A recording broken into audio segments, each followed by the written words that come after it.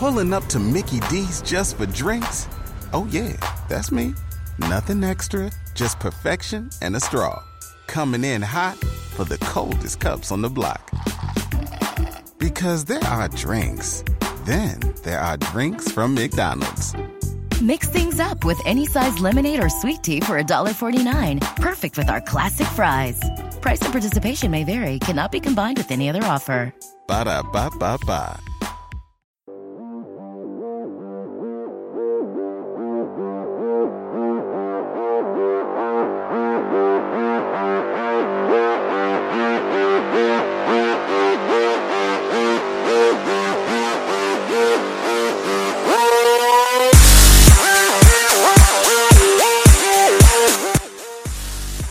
When that bass drops in, you know it's time to begin. And wherever you are, whenever you are, and however you happen to be listening, we're so glad you've chosen to tune in to DLC, your downloadable commentary for the week, delivered the way we love it to be, and that is completely free thanks to our sponsors, Movement and eHarmony. They're bringing the show to you. DLC, of course, the show all about games, and there are many forms, games played on desktops, laptops, and consoles, and also games that involve dice, luck, and cardboard. I am your host, Jeff Cannata, that's spelled with 2 N's and 1 T, and I am joined, as always, by my friend slash co-host slash nemesis, the guy who also once got a gold medal for curling, his hair, Christian Spicer. Hey, everybody. Happy to be here. I was looking at my queue of upcoming games, and we're in it. Like, it's happened. There's maybe a little breath still this week, but not much. And then, holy moly, we're in it. March is stacked. Absolutely stacked. Dude, I got like E3 appointments. We're in February. It's insanity. E3 appointments before GDC even happens. I know. What? Crazy. Man. We got an interesting week. It's kind of a slow news week, but there's definitely a lot of games to talk about, and we got great stuff to tell you about, and we have an awesome guest to do it with. You know that DLC is always your downloadable Kanata and your downloadable Christian, but this week, oh man, I'm so excited because DLC stands for Dragons Lift the Completionist, because we have that one video gamer, the completionist himself, Gerard Dragon Rider Khalil. Thanks for coming to the show, Gerard. Guys, thank you for having me. I'm excited to be here. Yeah, I'm a big fan of what you do. Your YouTube channel is always a lot of fun, and we got actually a number of people that suggested we reach out to you and bring you on the show. So I'm so glad it worked out. Oh, that's so exciting! I had no idea. Yeah, really cool. All right, let's get into the show and start the way we always do with Story of the Week. Story of the week, it's the story of the week. Story of the week, it's the story of the week. Story of the Week is the part of the show where we make our case for the most important stories that happened in the world of video games this week. And you can always submit stories for our consideration by using our subreddit. That is 5x5dlc.reddit.com. Some cool folks hanging out there, talking about the show, talking about video games in general. Encourage you to stop by. Gerard, you are our guest, so you get first pick of stories. What would you consider to be your story of the week? Let's talk about the DICE Awards. Yeah, the DICE Awards, they happened this week, and I think on the spectrum of video game awards, it's on the more prestigious side. These are awards given out by the industry to the industry, so it tends not to be as much of a popularity contest, in my opinion. It tends to be respected awards inside the actual artists, from the artist to the artist. And Nintendo swept. Nintendo cleaned up. It was crazy. Legend of Zelda Breath of the Wild won Game of the Year, won Outstanding Achievement in Art Direction, Outstanding Achievement in Game Design, and several other awards, I think, too. But that wasn't the end of Nintendo's winning. They won Mario Kart 8 won Racing Game of the Year. Snipper Clips actually won some awards, including Family Game of the Year and the Dice Sprite Award. What else we got here? We got some wins from PlayerUnknown's Battleground for Outstanding Achievement in Online Gameplay. Mario plus Rabbids Kingdom Battle won Strategy Simulation Game of the Year. Fighting Game of the Year was Injustice 2. And my personal favorite, Lone Echo, which was my game of the year last year, won 2 awards, Immersive Reality Technical Achievement and Immersive Reality Game of the Year, which I think is very deserved. Gerard, what is your takeaway from the Game Awards? I think the best part about the Game Awards is, I think you said it best, it's reflective of what the industry thinks of itself. And I'm so glad that everyone who's won all of these great nominations reflects the great work that's been put in. There's maybe 1 or 2 on here that I would disagree with, but for the most part, I'm pretty happy with everyone who won something because, Horizon Zero Dawn, Cuphead, even Snipper Clips, these are all great games that deserved their limelight in the sun, and they really did well here at the DICE Awards. I'm very excited for them. Yeah, I am too. I think it reflects a pretty strong year that we had in 2017. A few other notable awards. The action game of the year was PlayerUnknown's Battlegrounds. The outstanding achievement in story is Horizon Zero Dawn, which was the DLC game of the year last year. And outstanding achievement in character goes to Hellblade Senua's Sacrifice, which I think is very deserving as well. Christian, did you have any reaction to I know you're not a big fan of awards in general, but are the DICE Awards, worth your time? Yeah, I think in terms of the run of these types of awards, I would say the DICE Awards are high on the list of like you mentioned, it's the industry recognizing the industry and people that have been through it, recognizing what's been done in the past year. I wanted to point out handheld game of the year, Metroid: Samus Returns, which I thought was an excellent game, and many people, Jeff, maybe overlooked it because they didn't want to get their 3DS out. Where even is it? That's the question. It's in my house and it's good. I thank you for letting me borrow it. I do wonder if we're going to get to a point where mobile game of the year and handheld game of the year and Switch game of the year, and at what point do all of those awards kind of conflate? But distinctions without a difference. Yeah. But that was more Nintendo. Mobile game of the year was Fire Emblem Heroes, which has, I think, made them the most money of any of their games, and of those mobile games, I should say.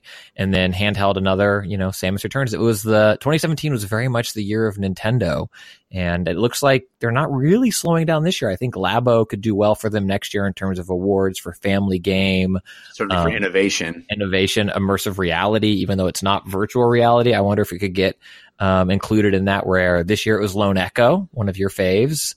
Yeah. So it was, looking back at this list was just like, oh yeah, there were a bunch of great games that came out last year. And then games like Injustice 2, which I can talk about a little bit later, it's a game that's still paying dividends, to this day in terms of new content coming out. And what a year, 2017, the year that keeps giving. As much as Nintendo really dominates this list, there's no Super Mario Odyssey anywhere on it. Sound design. Oh, that's true. Sound design, because the that's all very, very well done. We just got this show blocked for sound copyright, yeah, right. Jeff. Gerard, did you give out a game of the year in 2017? Did you have a favorite? I did. My favorite was, in fact, Super Mario Odyssey. I thought that Mario Odyssey was, I don't know, I'm more of a platformer guy, and even though I love Zelda and Mario the same, I thought that there was just this polish and this fun vibe and life to Mario Odyssey that I was kind of missing from Zelda. Zelda was very open and kind of empty, and you were supposed to find the adventure yourself, whereas Mario Odyssey felt a lot more like, we're going to go in and save the day, and in that good old kind of Nintendo Disney Mario fashion, and it just felt good. It felt good to have a new Mario platformer that was very focused. I think the last one we saw in this regard was Super Mario Galaxy 2. And so it was kind of a great return to form for Nintendo and Mario. I agree. I put the edge to Mario in my personal list as well. But I certainly think that Breath of the Wild is going to have the longer reach in terms of games that impact the industry. I think Breath of the Wild is really going to change how people make open world games. And I think the fact that we're seeing all these Game of the Year awards continue for Breath of the Wild, I think is an accurate representation of its place in the pantheon in history. I think people are going to look back on 2017 as the year of Breath of the Wild. And in that sense, I think that it being the game that tends to win all these awards is probably pretty accurate. It just needs to add a battle royale mode this year, and it will do everything. Yeah, I was about to say that. I just hope that in 2018 and 2019 we don't see a sudden emerge of Breath of the Wild clones out there that are trying to be the Fortnite to battle royale kind of thing. Yeah, interesting. I wonder if that's even possible. I mean, I guess it could be. I guess there could be a lot of as much as there are Zelda likes. There could be Breath of the Wild likes. Now I want to see Fortnite add a Breath of the Wild mode. Just Fortnite keeps doing it. Yeah, it's always Fortnite, and then eventually it goes all the way around, and Fortnite unveils their Fortnite mode, where it's Fortnite is the tofu of video games, guys. Now you can play Fortnite in Fortnite. It tastes just like chicken. Dinners, that is. Heyo. All right, Christian, what is your story of the week? Man, that was a real good joke you ruined by heyoing your own joke, Jeff. That was a real nice button. That's how I do. Okay, good. How I do. We talked about it last when we saw the news, Jeff. You yelled it to me through an open window, so I think it might be both of our stories of the week.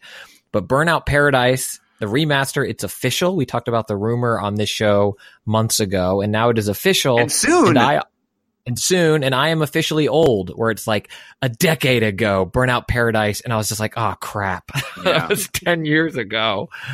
But it's like 2 weeks away, 4K on the One X and PS4 Pro, PC version TBD, $40. It looks like they bumped the resolution. I think it's 4K 60 frames per second on the big boy versions of the consoles, and then natively in 1080p in their OG originals. And it's everything that's been in the game. The island, all of the DLC cars. The one thing it doesn't have is, you wrote it down, I'm sure, Time Savers Pack. It was like the, hey, just unlock everything for me thing. I think that's the only thing not included in this bundle, but what a game. I hope it's a good remaster. And no Switch version. Correct. No Switch. Yeah, that's a bummer. Yeah. But yeah, man, I love Burnout Paradise. I look back on it with a lot of fondness, and I'm glad that this is happening. I'm very curious as to how remastered-y it has become, because I don't think it's kind of hard to tell in that trailer how they don't do the thing you're supposed to do in the remastered trailer, which is like side by side with the old one. It goes like womp womp womp wah, and then like every dubstep drop, it wipes one way or the other to show you. You got to do that. You got to tell me how much cooler this one is, because short of Shadow of the Colossus remake. Which is like, obviously gobsmack boom. These remasters is like, that's kind of how I remembered it looking, but obviously it wasn't. Gerard, were you a Burnout Paradise guy? I was. The thing is that Burnout Paradise was one of those games where I ironically got burnt out on it. Was it Paradise though? So much of it. In the beginning it definitely was, but I think as I started going down the completionist rabbit hole, I just kind of lost myself, and I put it down and never returned to it. So I'm very stoked about the remaster of this game. But to go on to that topic, since I'm newer to this, what are your guys' thoughts on the recent remasterings of everything that's going around with Shadow of the Colossus, Secret of Mana, things like that? Well, boy, those are two ends of a very wide spectrum, right? Right, yeah. I think Christian and I are both huge fans of what they did with Shadow of the Colossus remake, because it is so lovingly done and it really makes this game so gorgeous. And I think also retains a level of reverence to the game that it was when it was released, but somehow still makes it very, very current and modern feeling. I actually posited on this show that there are very few games that actually that's possible with. Like Shadow of the Colossus is in very rarefied air with regard to games that you could even do that to, because so few games could feel fresh and modern, even if you don't mess with any of their mechanics. Like, Shadow of the Colossus was so ahead of its time in so many ways that it feels contemporary if you just make it look contemporary. And then Secret of Mana, of course, is like, what? They changed lots of stuff. I haven't played the remake, but from reading about it, they changed lots of stuff, and it sounds like just kind of ruined a classic. So I guess it's all in the execution from my perspective. Yeah, it's interesting. I think it is. It's the execution, and then I tend to think polygonal games benefit a little more from a remastered approach because I think pixel art has aged really well. Where I look back at like Resident Evil and the remake that was done of that in the GameCube era, and then since built upon ad nauseum the way Capcom does with future versions of it, I think really made a definitive version of that game.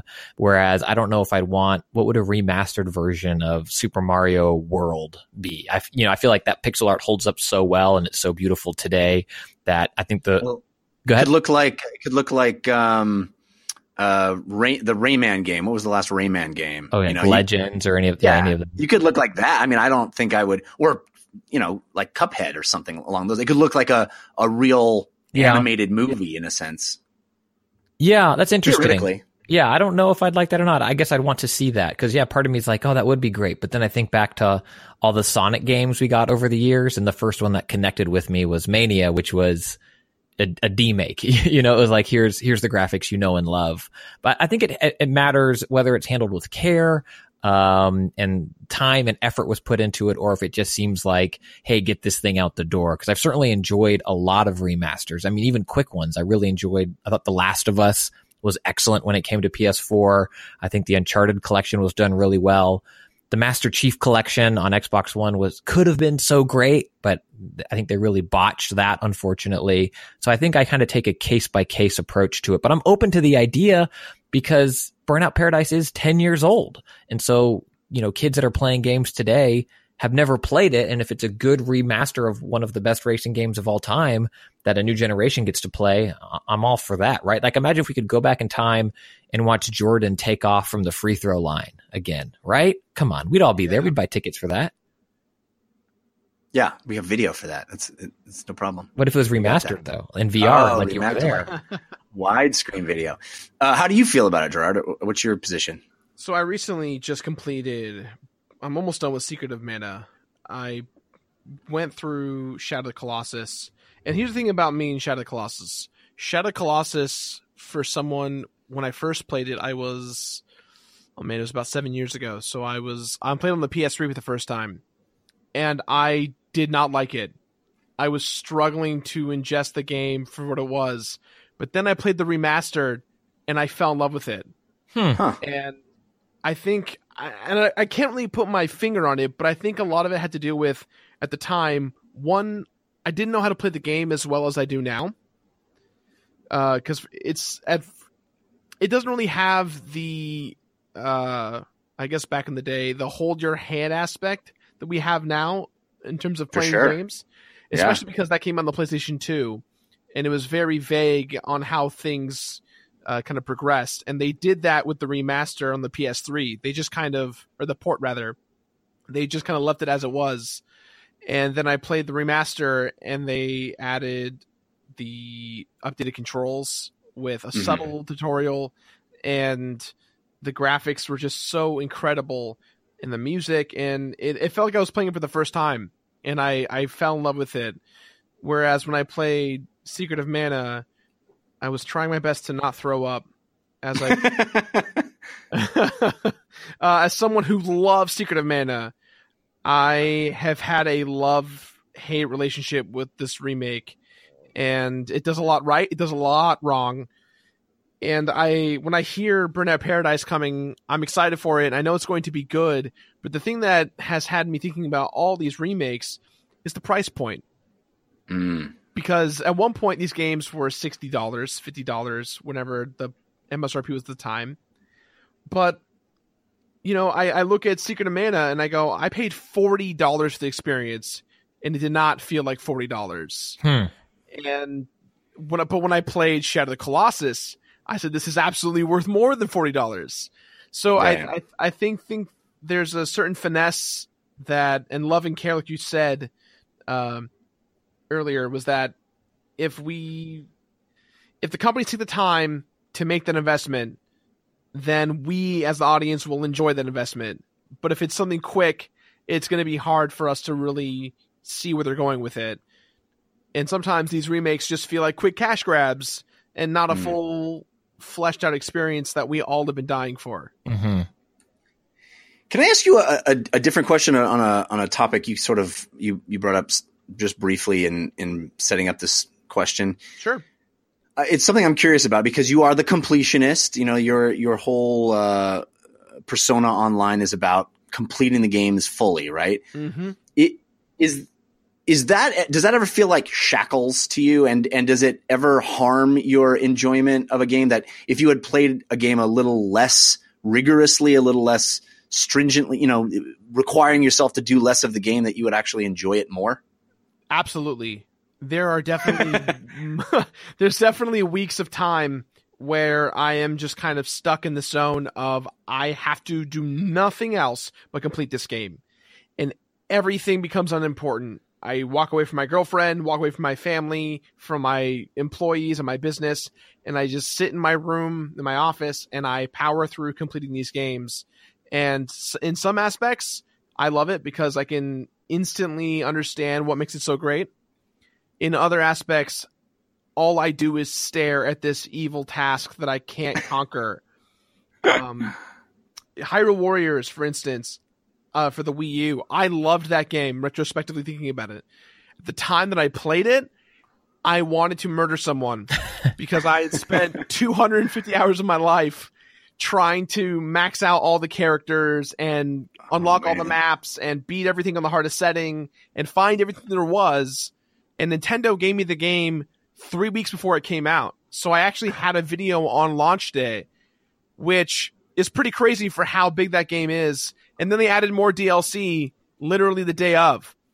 So there are definitely moments where the shackles have never felt more real. You're like that Godfather quote. I tried to get out and they pulled me back in. Absolutely. Amazing. All right. I was just very curious about that, and I appreciate you giving me some insight.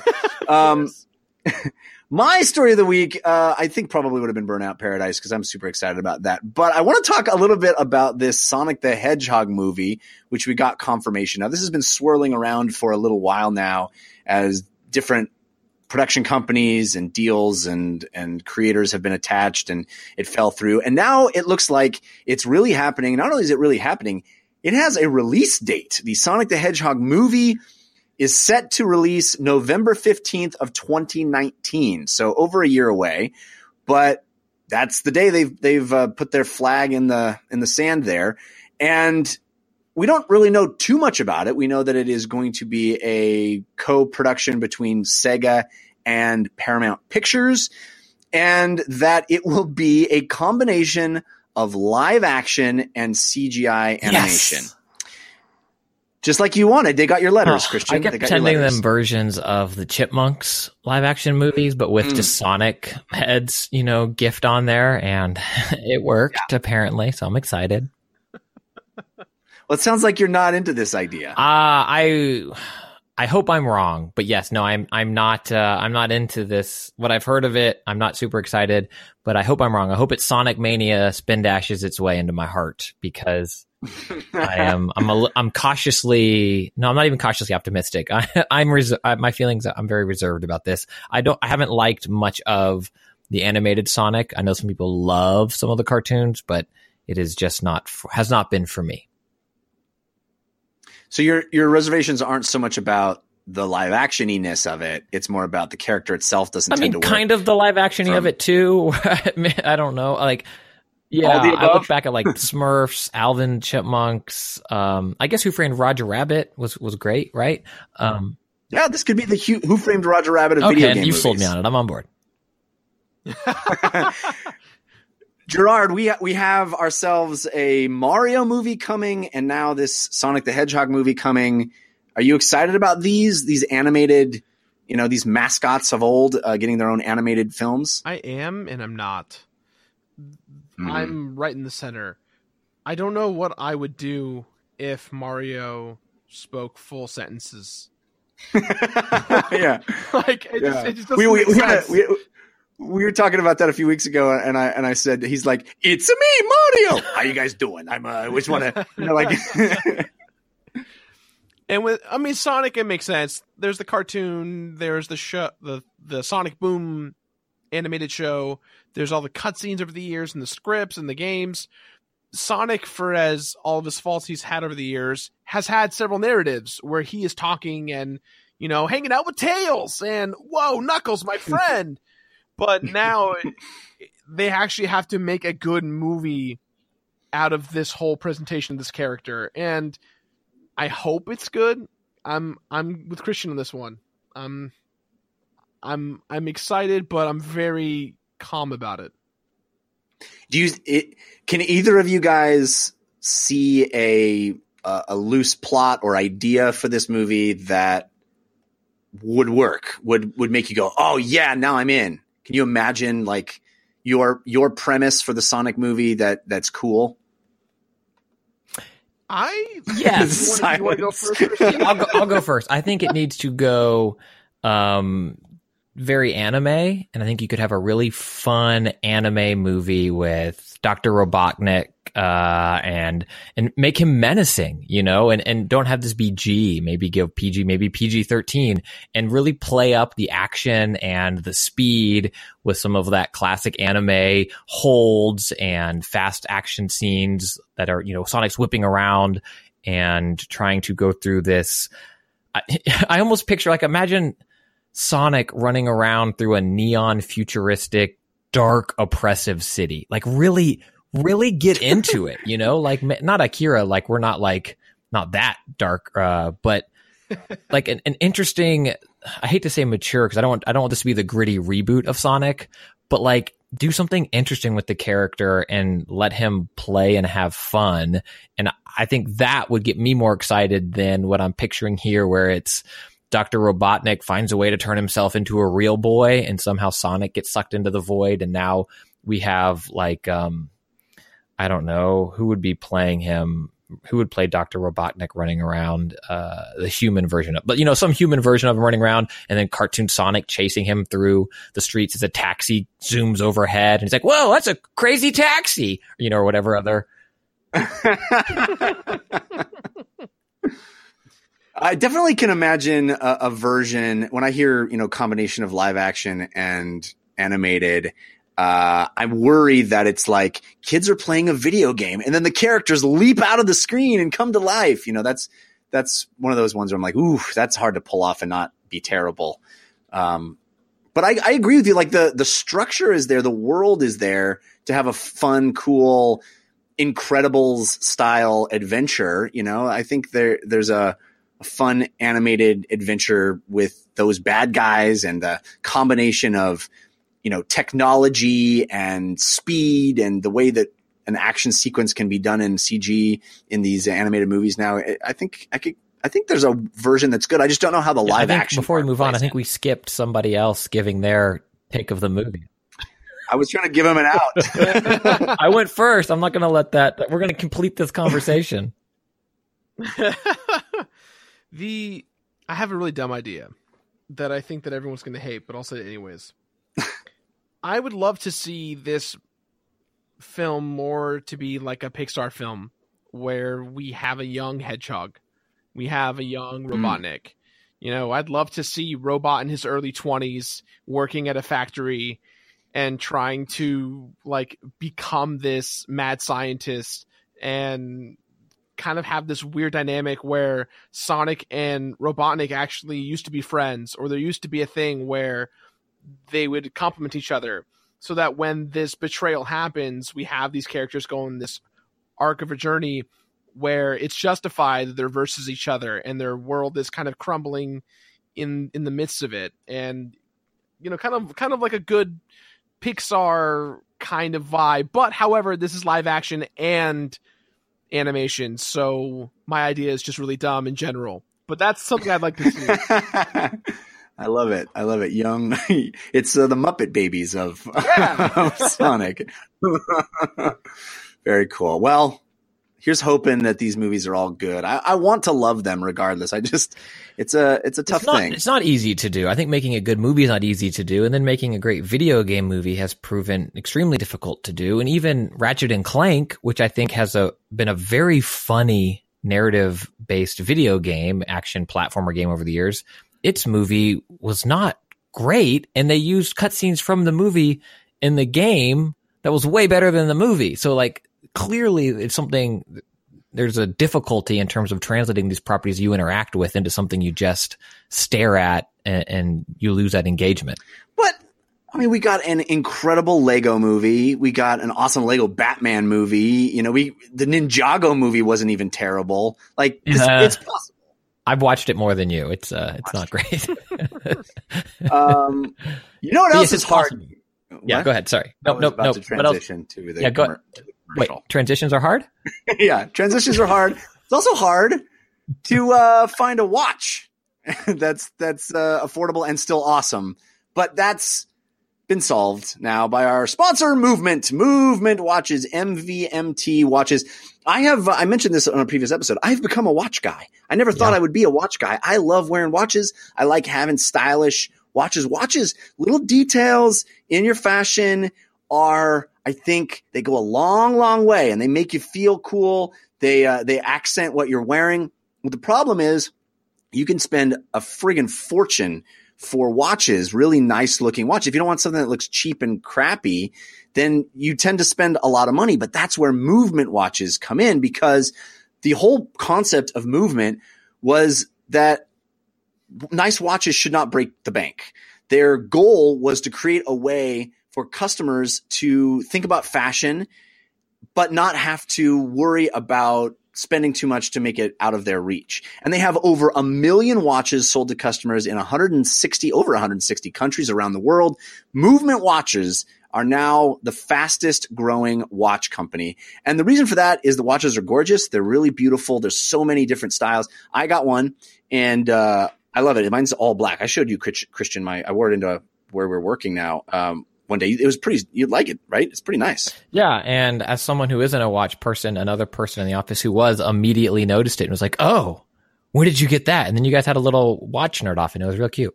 Yeah. We're watch bros. But I really like the Movement watch that I have. It's all black. It's really slick. It's really stylish. It looks really high end.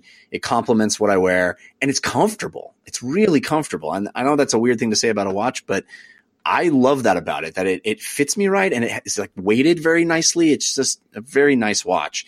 And you can buy them as gifts. You can buy them for free. And these are watches that are much more affordable than what you're going to find for a comparable level of quality anywhere else. Plus, we're going to give you 15% off just because you listen to DLC. If you go to movement.com/DLC, that's mvmt.com/DLC, you can get 15% off plus free shipping and free returns. If for any reason that you find that you don't want the watch, free returns. All you got to do is go to mvmt.com/DLC and join the movement.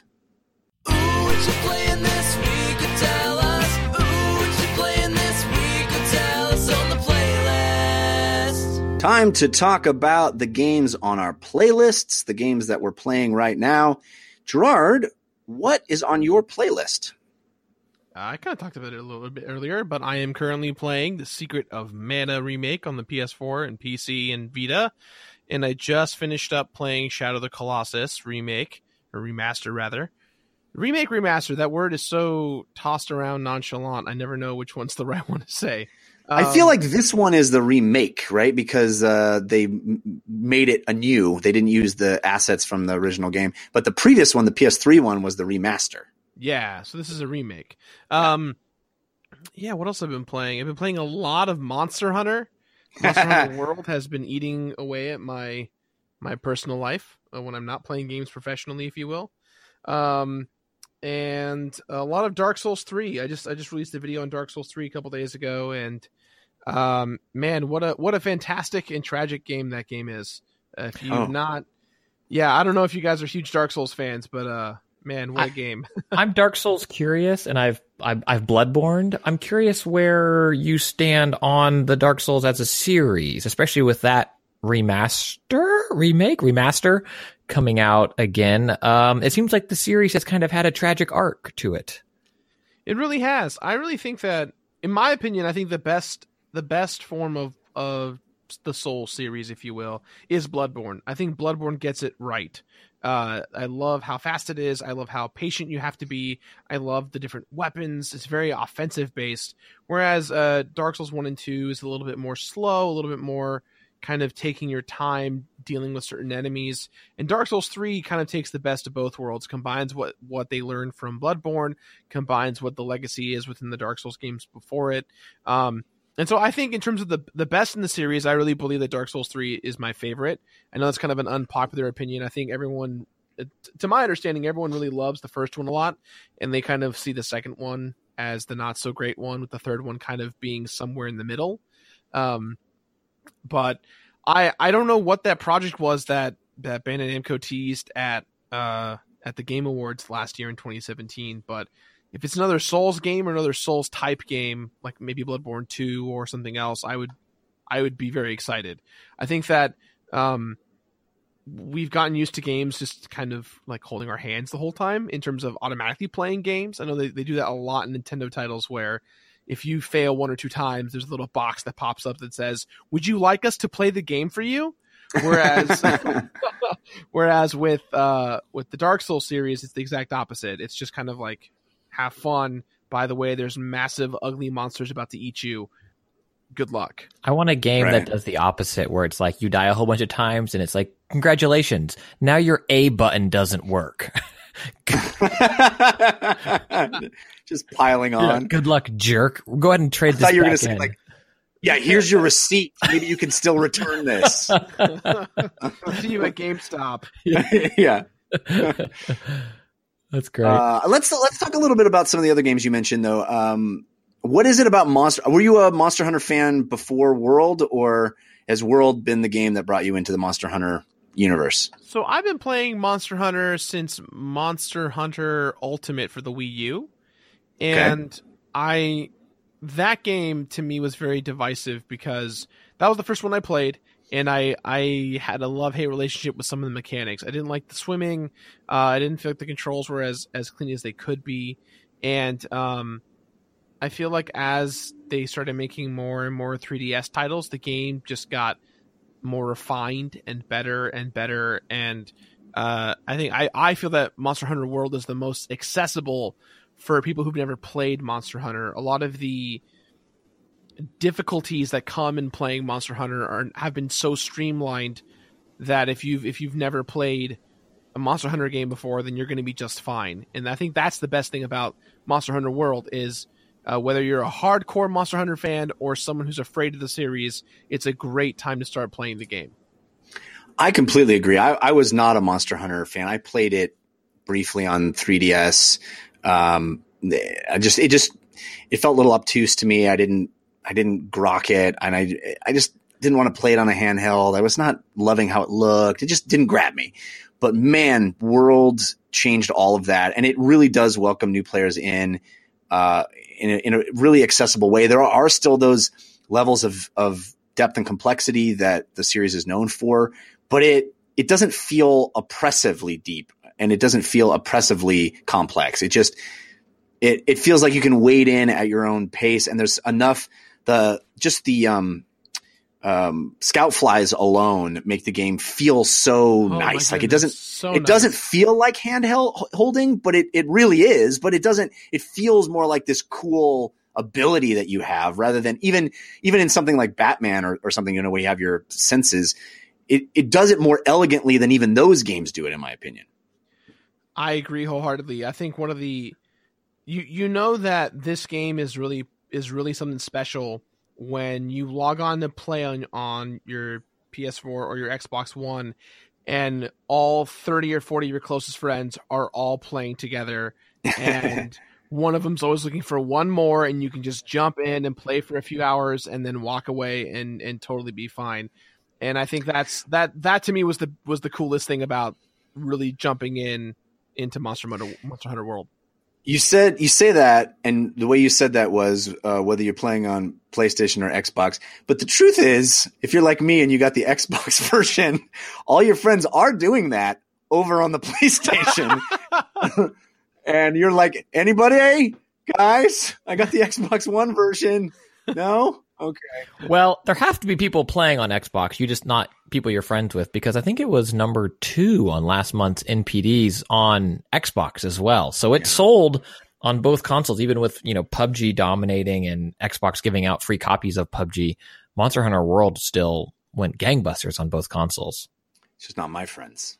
Right. It's not, you just have bad friends. Yeah. I wanted that HDR, man. I wanted that nice, sweet. I got that Xbox One X. I want to play everything on it now. I don't want to. So the PlayStation Pro, because you have a Pro also, and also people have said this on our subreddit, which, to be fair, we talked about way back when the firmware came that, yes, regular OG PlayStations do HDR. Yes. Xbox One S's also do HDR. Correct.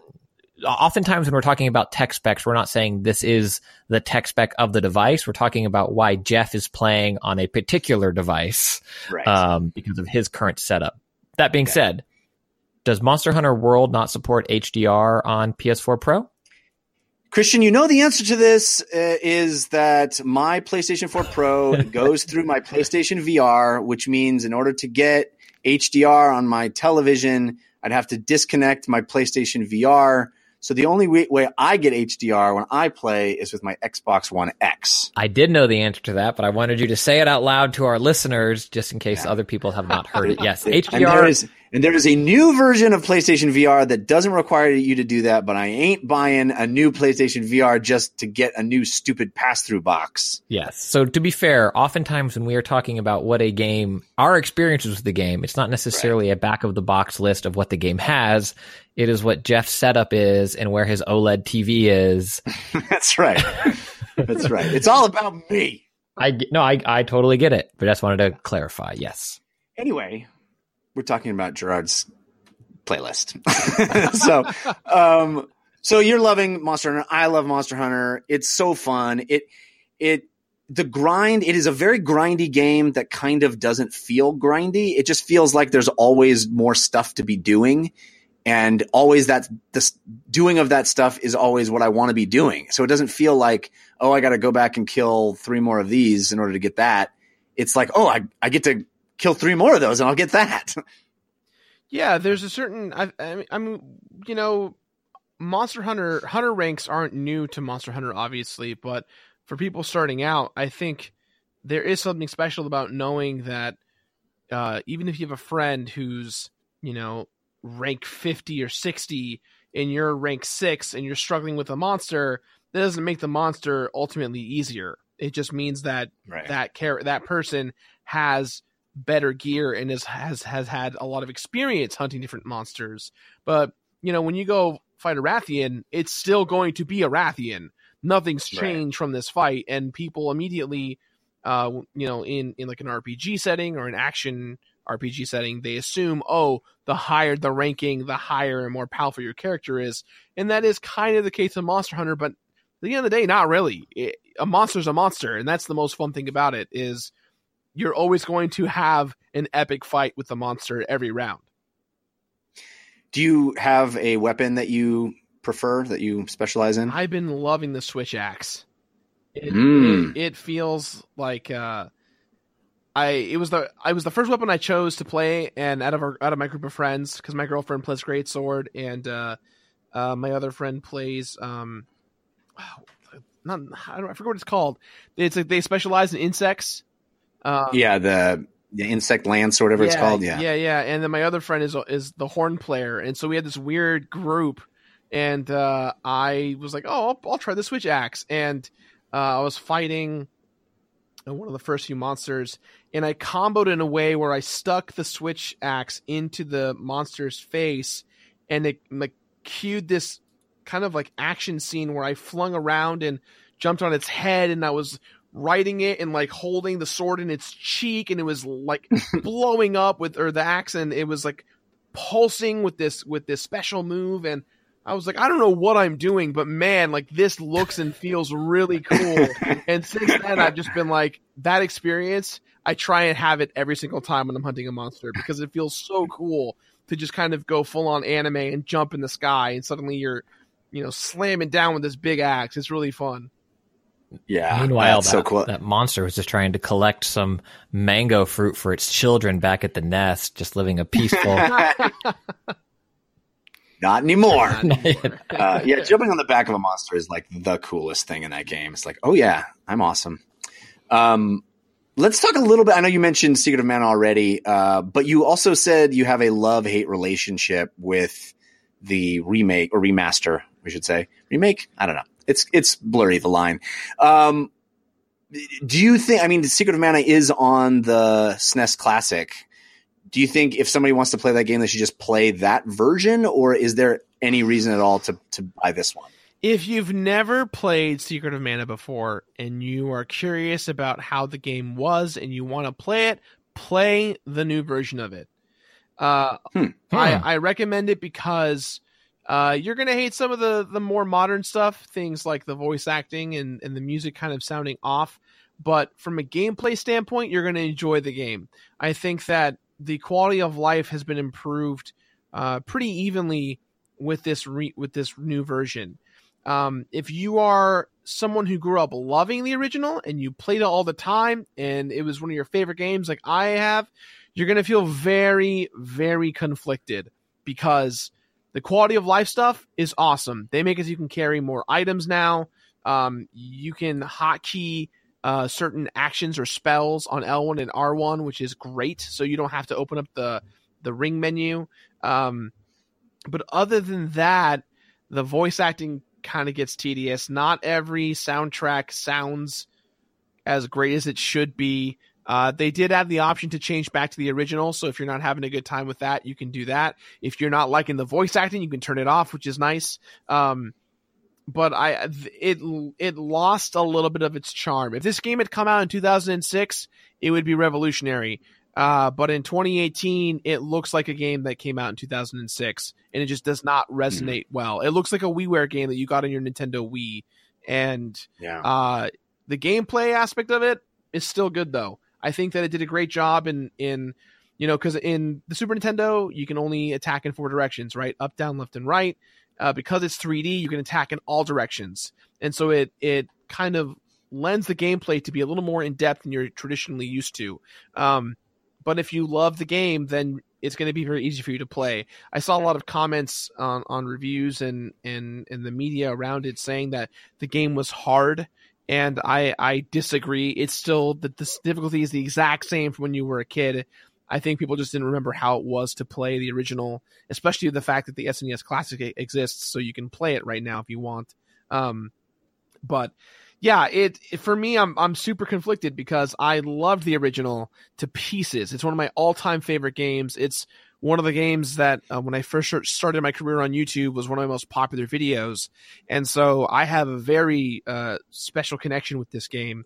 And as I've been playing the remake, I have been struggling to decide what I feel, because I find a lot of new stuff that I love, but there's a lot of bad in here that's going to offset a lot of people. I think that's interesting, especially to hear you say it, because having not played the current version of it, but playing it back in the day and diving in a little on my SNES Classic, it does seem like the online discussion about the game is divided almost evenly between people who love the original game, saying they ruined one of the best RPGs of all time, and then people that are new to the franchise going, this game's great. Why is everybody griefing on this game? And like my takeaway from that is almost the idea that the underlying game is incredible. So if you've never experienced it, it maybe is the best way to do it, like you said, because of the quality of life things, and the way we're used to playing games. But I also think it's just a testament to how great of a game and story and basic mechanics that game had, 20 years ago, 22 years ago, whenever it first came out. Yeah. Just incredible. Cool. Christian, what about you? What's on your playlist? I know you've been playing a lot of stuff this week. A lot of stuff. I will start the game that I promised to talk about again in depth after I finished it. I have finished A-sides only of Celeste. I played it on Nintendo Switch. It took me 11 plus hours. I died over 2,400 times, and I only collected 42 strawberries, which it doesn't seem like good ROI for strawberries. It's not. Strawberries are just for fun, though, just for the sport of collecting them. I was playing this with 2 friends that were playing at the same time as me. I died 1,000 more times than them, and suddenly I thought I was the good gamer of the group. I'm apparently I'm not. But what this game, and I don't know where or how long my list is of all time favorites. Maybe it's 200 games, maybe it's 10. I don't know. But Celeste has found a place on my all time favorites list. It is absolutely stunning in how it unlocks new mechanics through level design, whereas you as a character, you're not powering up and learning new moves or, constantly adding new moves to your repertoire as you progress through the game. Instead, things in the environment change and the way you interact with them, and the way the game does its version of, the idea that Mario 1-1 is the best game design, level design ever in terms of showing a player how to play the game without telling them like push X to mourn. It just unlocks in front of you as you experiment. And I think Celeste does all of that stuff so well also, where you're sitting at a screen and you take in what's there and you just mourn naturally. You just mourn. Well, that too. Yes. After you die 2,400 times, you certainly mourn naturally. But the way the levels are designed and the way you progress through them and learn what to do and trial and error in terms of figuring things out without it ever being punishing or unfair in its difficulty. And then on top of that, the score is just phenomenal. It's great to listen to as just a soundtrack alone, but the way it's manages to loop in as you die 2,400 times, or as I should say, I died 2,400 times. It doesn't feel repetitive. It keeps you in the moment.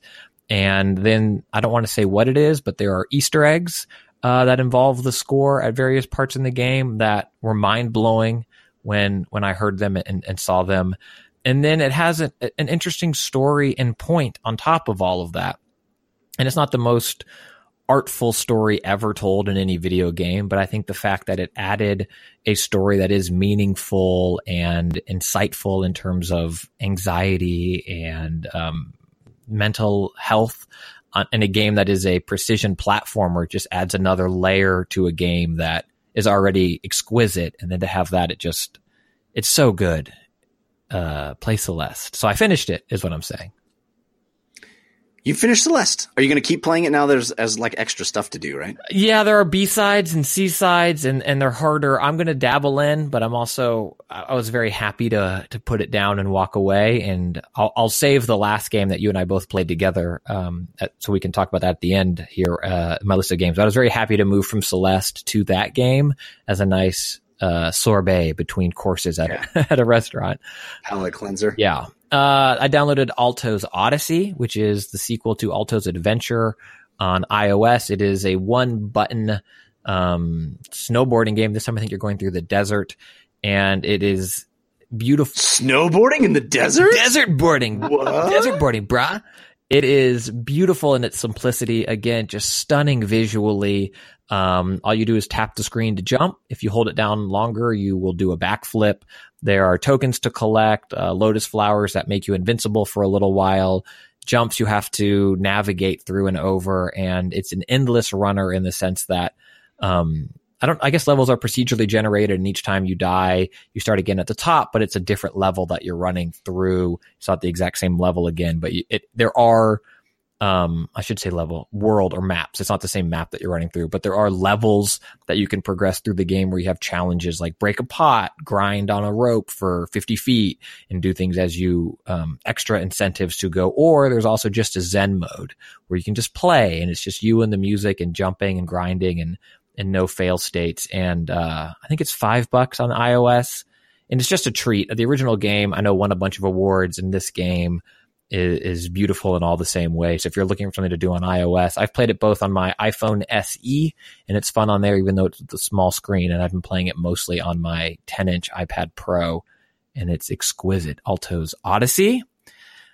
Okay, a little breath. I will do, let's see. Yeah. Okay. Zen Pinball, or Pinball FX3, released Jurassic Park tables. I got codes for these. I played it both on Switch and iOS. There's Jurassic Park Pinball, Jurassic World Pinball, Jurassic Park Pinball Mayhem.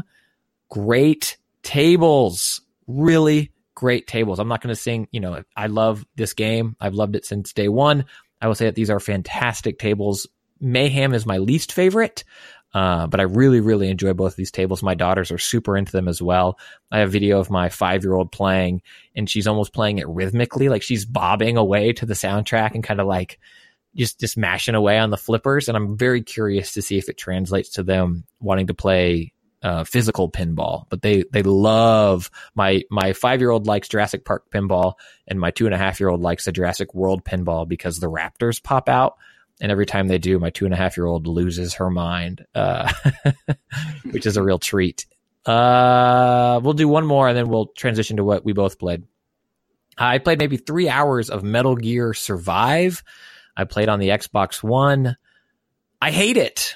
I absolutely hate it. You love Metal Gear. You love Metal Gear games. One of my all-time favorite franchises. The reason that I am still a gamer today. In high school, I remember thinking like, I'm probably done with video games. I am in high school now. And then cut to a few weeks later, I'm waking up early in the morning to play Metal Gear Solid on PlayStation. I mean, did I say high school? I meant when my older brother, I'm so young. No, I was in high school. I love that franchise so much. And this is a game that was on my radar, fell off my radar. I know they ran a beta. I know some people have really enjoyed it. Full disclosure, I'm not huge into the survival type games. So that's probably a part of it. But this game, again, only 3 hours in, so maybe there's joy to be found if I kept plugging away. I streamed my first hour of it. You can find it on Twitch. I think it's archived on my YouTube as well. It opens with a cool cutscene that's like, oh, this is Metal Gear. And then it's like, oh, now it's a bad Resident Evil. And then you play and it's like, this sucks. Everything. Astute observation. You play, and then this sucks. I mean, it's constant. I guess part of it is a survival game, but there's constant, menus on your screen showing your hydration and your food. It seems like food is the hardest resource to find right now, but you're constantly crafting and in menus. So it's like you're in the middle of a mission and it's like, well, I better go through and collect all these tin cans so I can make a bullet later. And it's not my Metal Gear, man. And it has like the sounds of Metal Gear still at times. So I'm like, I love this franchise, but I hate this game. I also don't think it looks great. I popped in my copy of Metal Gear 5, which I have on PlayStation 4. But I was like, I'm just curious if my new monitor, whatever. I thought Metal Gear 5 still looked amazing in my first few hours with Metal Gear Survive. I know it's still using the Fox engine, but I thought it was muddy and not great. But if someone out there loves it, I'd love for you to write in, and we can certainly read your feedback about why the game is clicking for you. But for me, it is I'm not playing any more of it. Like I've already sent it back to GameFly. I think I've a tad over 3 hours, and I'm done.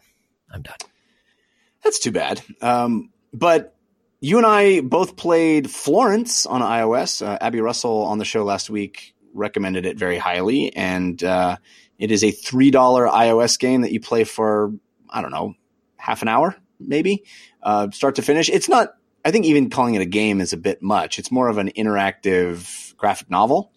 And it's a lovely little love story. I thought it was very charming and very fun and very clever the way the interactivity informs what you do. I mean, it's very simplistic. You just tap things or rub things or, use the general iOS type interactions, but very light amount of interactivity. There's no dexterity needed for any of it. But even having said that, just the fact of having to do certain things, tap certain things, you wake up in the morning a few times and you have to brush your teeth and you just hold your finger on the brush and move it back and forth to brush your teeth. That kind of thing puts you in the experience in a way I thought was very charming. What did you think of it, Christian? Yeah, I loved Florence. I think it's a great story about relationships and about self and loving yourself and being self-aware of who you are and what you want to be. And I do think the interactivity of it makes it a more compelling story than if I had just watched the exact same narrative play out, either as a cartoon or, live acted or a motion comic or something. I think putting you in the role of the protagonist and the way that you interact for her or with her through the world allows you to connect with the character in a really cool way that only games or experiences can do. And there were at least a couple of times I got a little misty-eyed in it where looking back at my own experiences, growing up and loving, and then also seeing my kids and Florence's experience as she kind of progresses through the story that really stuck with me. I'm super glad I played it. There's a couple of really clever things. There's, for example, there are these dialogue moments, like there's a first date you go on, and the way you have a dialogue, it is not actual words, but it is putting little puzzle pieces together to create a dialogue box. And then as the date progresses and it goes well, the puzzle pieces get simpler and simpler and simpler. And it just beautifully illustrates how things start really awkward and uncertain. And then as you move through and become more familiar with somebody, conversation flows better. I just thought that was such a beautiful way to express that. Yeah. And I would say the music is really nice too, and complements the story as it unfolds. It's really well done. I think it's worth checking out. So I did play that this week. I also want to tell you guys about a game called Legendary Gary, which I bought on a whim on Steam. I've been doing this thing lately where I want to play more cool Steam games, and every week I've been finding these amazing games that I didn't even really know about. This is an independent game. Legendary Gary is a role-playing game about a guy who plays role-playing games. He's Gary. He has a pretty crappy life. He's kind of depressed. He has a girlfriend who kind of doesn't like him very much and might be breaking up with him. He's got a best friend who's kind of a douche. He's got a job he hates. He's got a mom who treats him very nicely, but she's kind of losing it and is a little crazy. And he lives in her basement and he plays this video game called Legend of the Spear. And so you play as Gary. I've seen this episode of Black Mirror, Jeff. It didn't go well. Kind of. It is kind of that. So half the game you play Gary's life, and you go to his job and you talk to people and you make decisions in his life. You even have to water your mother's garden and tend to her plants and do very mundane tasks. And the other half is you go into your basement, you sit down at the computer, and you play Legend of the Spear until you want to go to sleep. And what starts to happen is your life and the video game start to overlap, and things that happen in your real life are the answers to puzzles in the game. And he starts freaking out. He's like, why does the game know about me? And it goes from there. The game is all hand drawn. It's got a really interesting look to it. It looks like like an old sci-fi paperback almost, the art style. And it's depressing. It's slow moving. It was clearly made. I think it was made by one guy. I'm not 100% certain on that, but very much an independent spirit game. It has a lot of rough edges, but what it does, the combat system inside the game within the game is absolutely brilliant. And I cannot believe that I've never seen anything like this before. Maybe you guys know of a game I'm not thinking of that does it, but I'll explain it briefly. It's a turn-based role-playing game where that takes place on a hexagonal grid when you get into combat. We've all seen stuff like that. But even back to Dungeons and Dragons, right? Dungeons and Dragons, the idea behind Dungeons and Dragons is each move in Dungeons and Dragons is 6 seconds of real time, right? And they try to break down what you can accomplish in 6 seconds. And you go based on your initiative. You're one of the guys who are like, okay, my turn, here I go, because you have more initiative than everybody else. And you take 6 seconds to swing your axe or cast your spell or whatever it is. Oh, I just dropped my iPad. Oops. You cast a spell of break iOS device. Flinging my arms around, gesticulating wildly on an audio show. Anyway, and that works, right? It makes a certain amount of sense. But if anybody has ever seen an action sequence in a movie, like let's imagine Jackie Chan or something, doesn't matter how much your initiative roll would be in that situation. Everybody's moving at the same time. A lot of stuff's going on all at the same time. Well, in Legend of the Spear, inside Legendary Gary, you still have a turn-based system where you assign attacks in succession, but everybody's actions happen at the same time. Your actions and the enemy's actions all happen in the exact same instant. And as you enter combat, there is a little play button at the bottom, and you can press it at any time to see how that move is going to play out. So you'll see exactly what the enemy is going to do. You know exactly where they're going to move and how they're going to attack or what they're going to block. And you can, assign your character's actions and press play and see how it would affect it, whether you would dodge their attack, whether you would be able to hit them first or that they would block you. All this stuff, you can do that as many times as you want before you set your plan to, final. But then once you do that move, all of that happens. All of it happens instantly. Everybody's moves happen all at once. And then you do the next round and it goes and goes and goes until you finally win. And once you win the battle, you have the opportunity to now press play for the entire battle, and it strings together all those moves into what has become this beautifully choreographed Jackie Chan-esque action sequence where I move to the right and dodge the kick of the bad guy. Meanwhile, the other guy on my team goes behind him and grabs him and throws him. And then the girl, moves up here and jabs another enemy. And it's all happening smoothly all at the same time. It's brilliant. Is there a reason other than beauty to watch it, or is there a gameplay reason? Like, if you watch it, do you get like a perk or a buff, or is it just just you successful in this fight? Continue or play the little movie that you created of the fight. It's just a nice little feature, but effectively, it's a really engaging fight mechanic, because you have to plan, and the way you plan is different than any other turn-based game, where most games you have no idea what the enemy is going to do on their turn. Sometimes they have a tell or something, but this one, exactly what's going to happen, and you can choreograph it. And sometimes even knowing what they're going to do, it's not easy to avoid or always do the right thing. Like you get yourself into situations that are tough. I wish someone with more means would be able to take this concept and run with it, because as is, it's really, really cool, but there's a lot of potential there that could go further.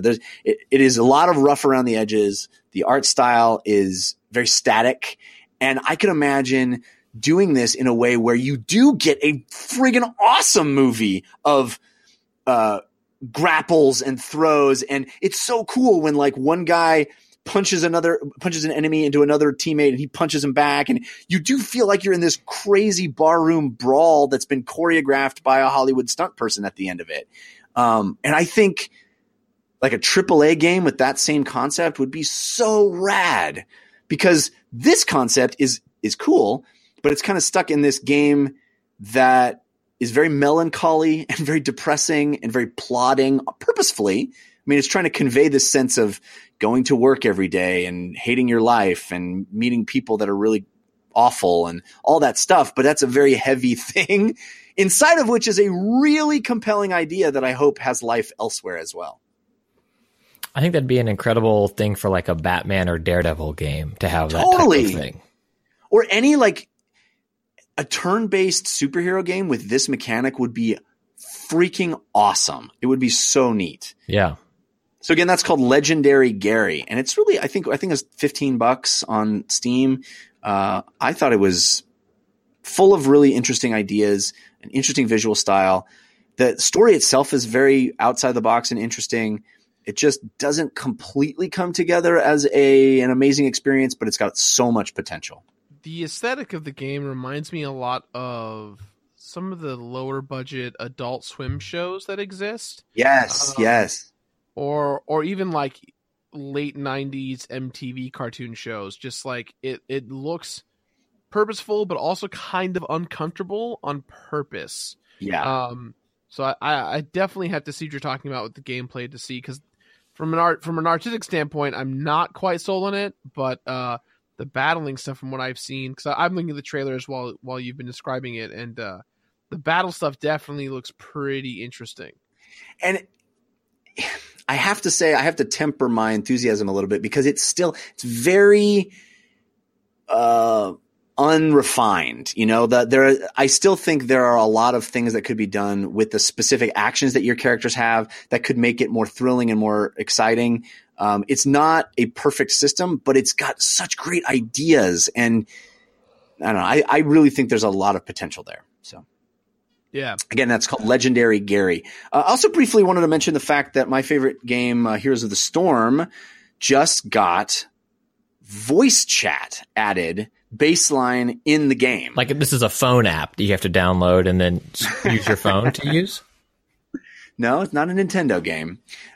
This is baked right into Heroes of the Storm now, is voice chat, and it's opt-in, which I think is the best way to do it. So if you start a match with other human beings, it will ask you, hey, do you want to jump into voice chat? And it'll show everybody on your team that is in voice chat, and it's all push to talk. So you can participate or not participate as much as possible, or as much as you prefer. But I thought I'd bring it up because I wonder, first of all, I don't know how much multiplayer stuff you play, Gerard, with strangers, but I wonder what you guys think about this kind of a feature to get strangers to talk to one another.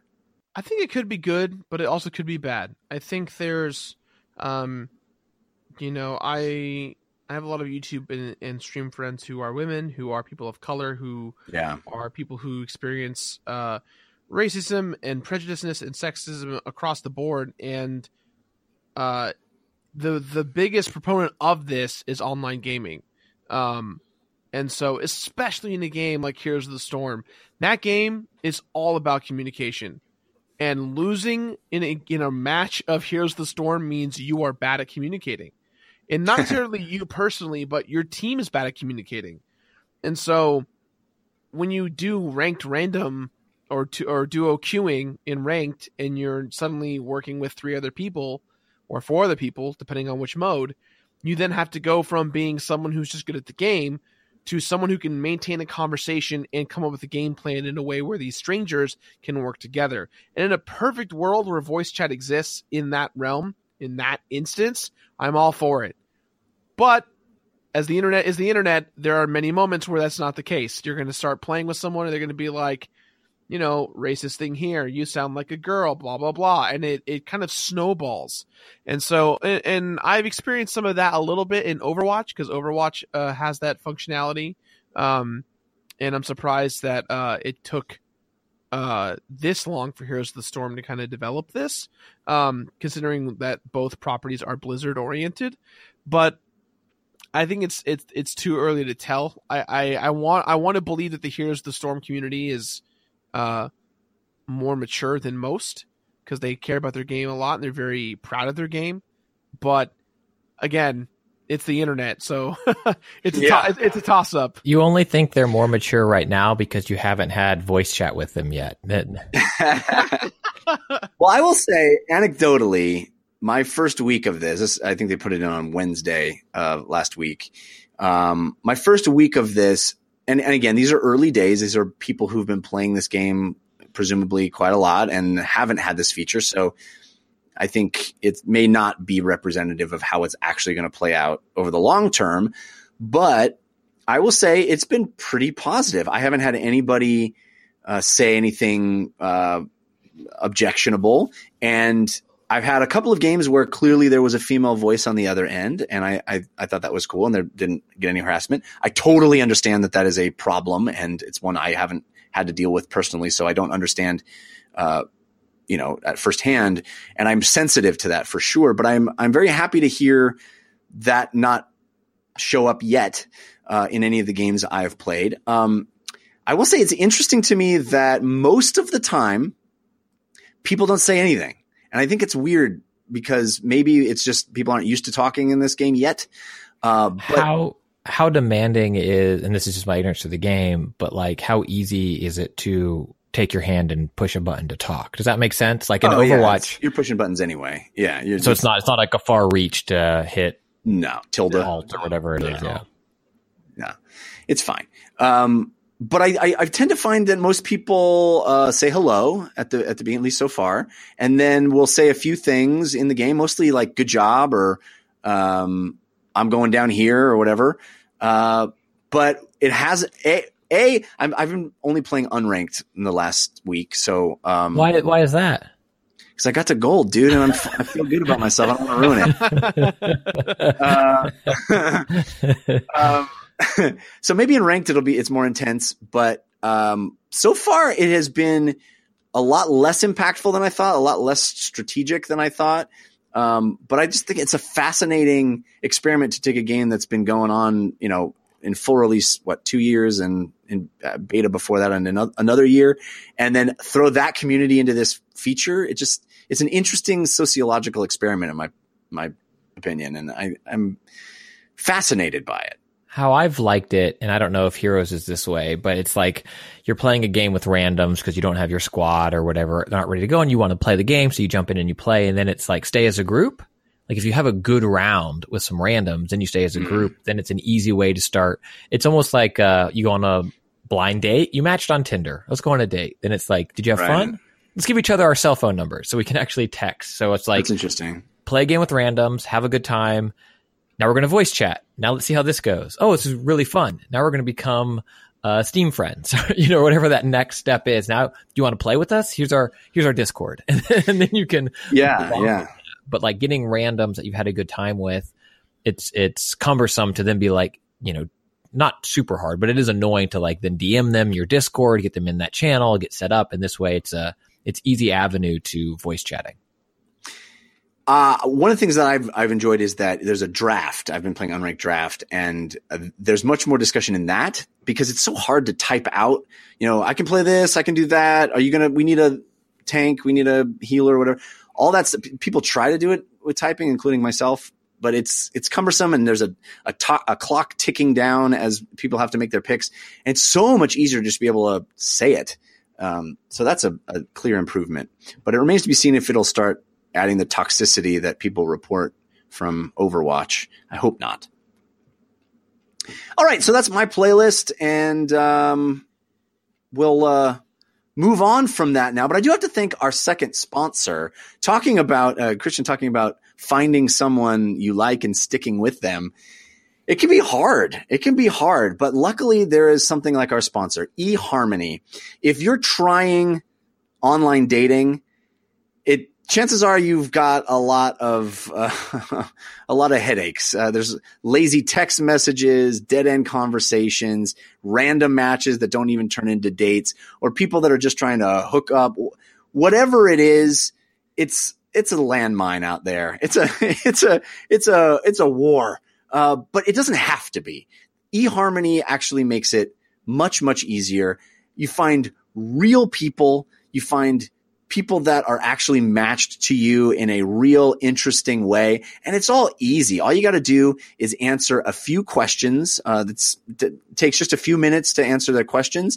These are not just yes or no questions. These are things that have been proven to help find people like you, that will like you, that you will like, that will have some chemistry right from the start. And they've refined this method to better find what you're looking for, what other people are looking for.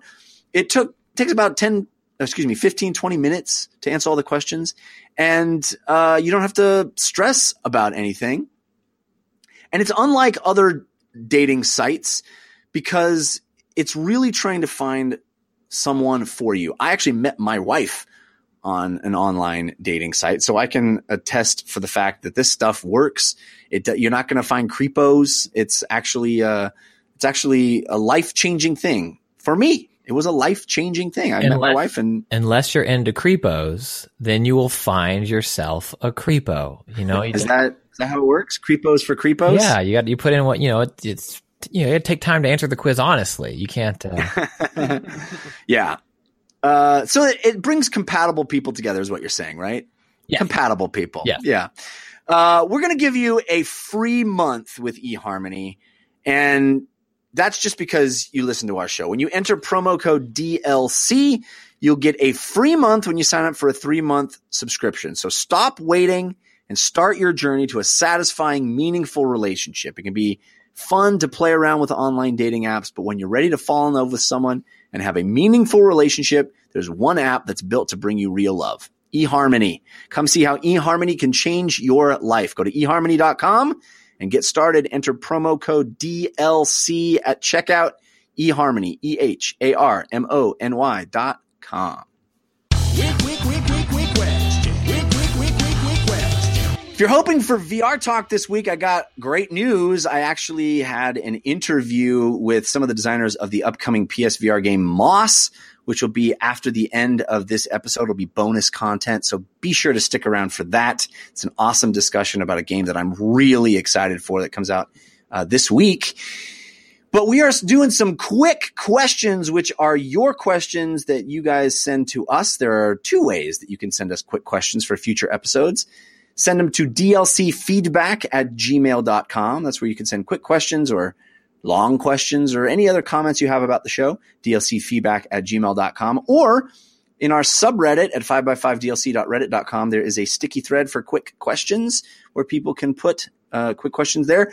So let's start it right up. This quick question comes from Austin Sanders. He says, I need your help. I just landed my job of a lifetime where I'll get to travel the States and put my family in a better situation, but I won't be home much because the travel is really intensive, but I still want to be a gamer. Should I go Switch? Or I was thinking maybe a gaming laptop. I'll have plenty of downtime on flights and waiting at airports or in hotel rooms, and I just want to get the most out of my game time. So, Gerard, what would you suggest? Gaming laptop or Switch? With the price and cost of a laptop, I would recommend a Switch because you can to get a gaming laptop to be exactly the way that you want and then purchase games can be a hassle versus starting at a $300 price point for a Switch, maybe a carrying case and some other things to bump it to $350. But then you're talking a massive library of AAA and indie games that range anywhere from $7 to $60, and you can play them on the go anytime. And so the amount of time and investment that you would put on your laptop would be way more expensive than doing the, cost affordable thing of having a Switch.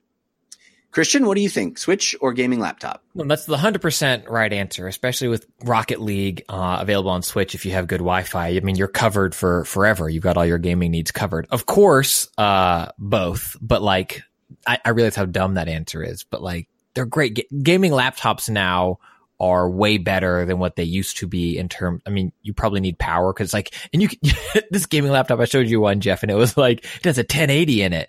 The battery lasts 20 minutes, but it's 128 hertz refresh screen. But now you're looking at 5 minutes battery, but you can also do 4K. Just carry a brick with you. But if you can, I think both can serve your needs. I think if you need a laptop for travel and you can justify it as a business, for business, and you can justify it as a business expense and you honestly can use it for work as well. Gaming laptops also aren't as over the top as they used to be. So you could sit in a meeting and work on, some of the new gaming laptops, and it wouldn't be like, what up, nerds? I'm here to talk some business and pwn you noobs on spreadsheets. It blends in better. But Switch is clearly the right answer here, Jeff, right? I think so. And for me, it all comes down to playing on the plane. Because I have been that guy. I once took a gaming laptop on a flight to Australia and I played Rogue Legacy that entire way, man. I had my USB control, my Xbox 360 controller plugged into my laptop, and it was awesome. But man, it's cumbersome to set up your laptop on the tray, and especially if you want to play with a mouse. Oh man, you're in trouble. It's not easy. Holding the Switch in your hand, it's just so much easier. And the great thing about the Switch is so many, as Gerard pointed out, so many of those indie games that have been traditionally on Steam and nowhere else are making their way to Switch. And you're going to have so many awesome games to be able to play on it. I think it's just the easier choice all around. And it also happens to be the less expensive choice. So, all right, quick question. This comes from Excelsior from the subreddit. Do you prefer your enemies to level up with you or to just utterly dominate old foes? Me, I love to dominate. Nothing feels better than smashing the face of a character who wants me to use all of your items. So, Gerard, what do you think? Level up the enemies all around you in a sort of Bethesda style, go anywhere you want, everything's will always be comparable to your level, or go to the place, revisit the place, Superman 2 style, and punch them in the face? I think it depends on the game. I think for me, both. But if I had to pick one, I probably would say dominating, especially when the game is a bit more difficult, because there's nothing more gratifying than having to train and to level up and to get better than something that's standing in your way, and then you conquer it, and gone above and beyond, and then there's another thing that's right there and it's worse, and nothing feels better than just like becoming better than your enemy and learning and growing from that. Yeah. There's that. I reminded of like the Doom remake, where it's like, oh, you're about to deal with a demon you've never seen before, and you're like, oh yeah. Oh god, it's hard. Oh, I killed that demon. Okay, next level. There's 4 of those guys in a room. And you're like, what? 4 of those guys?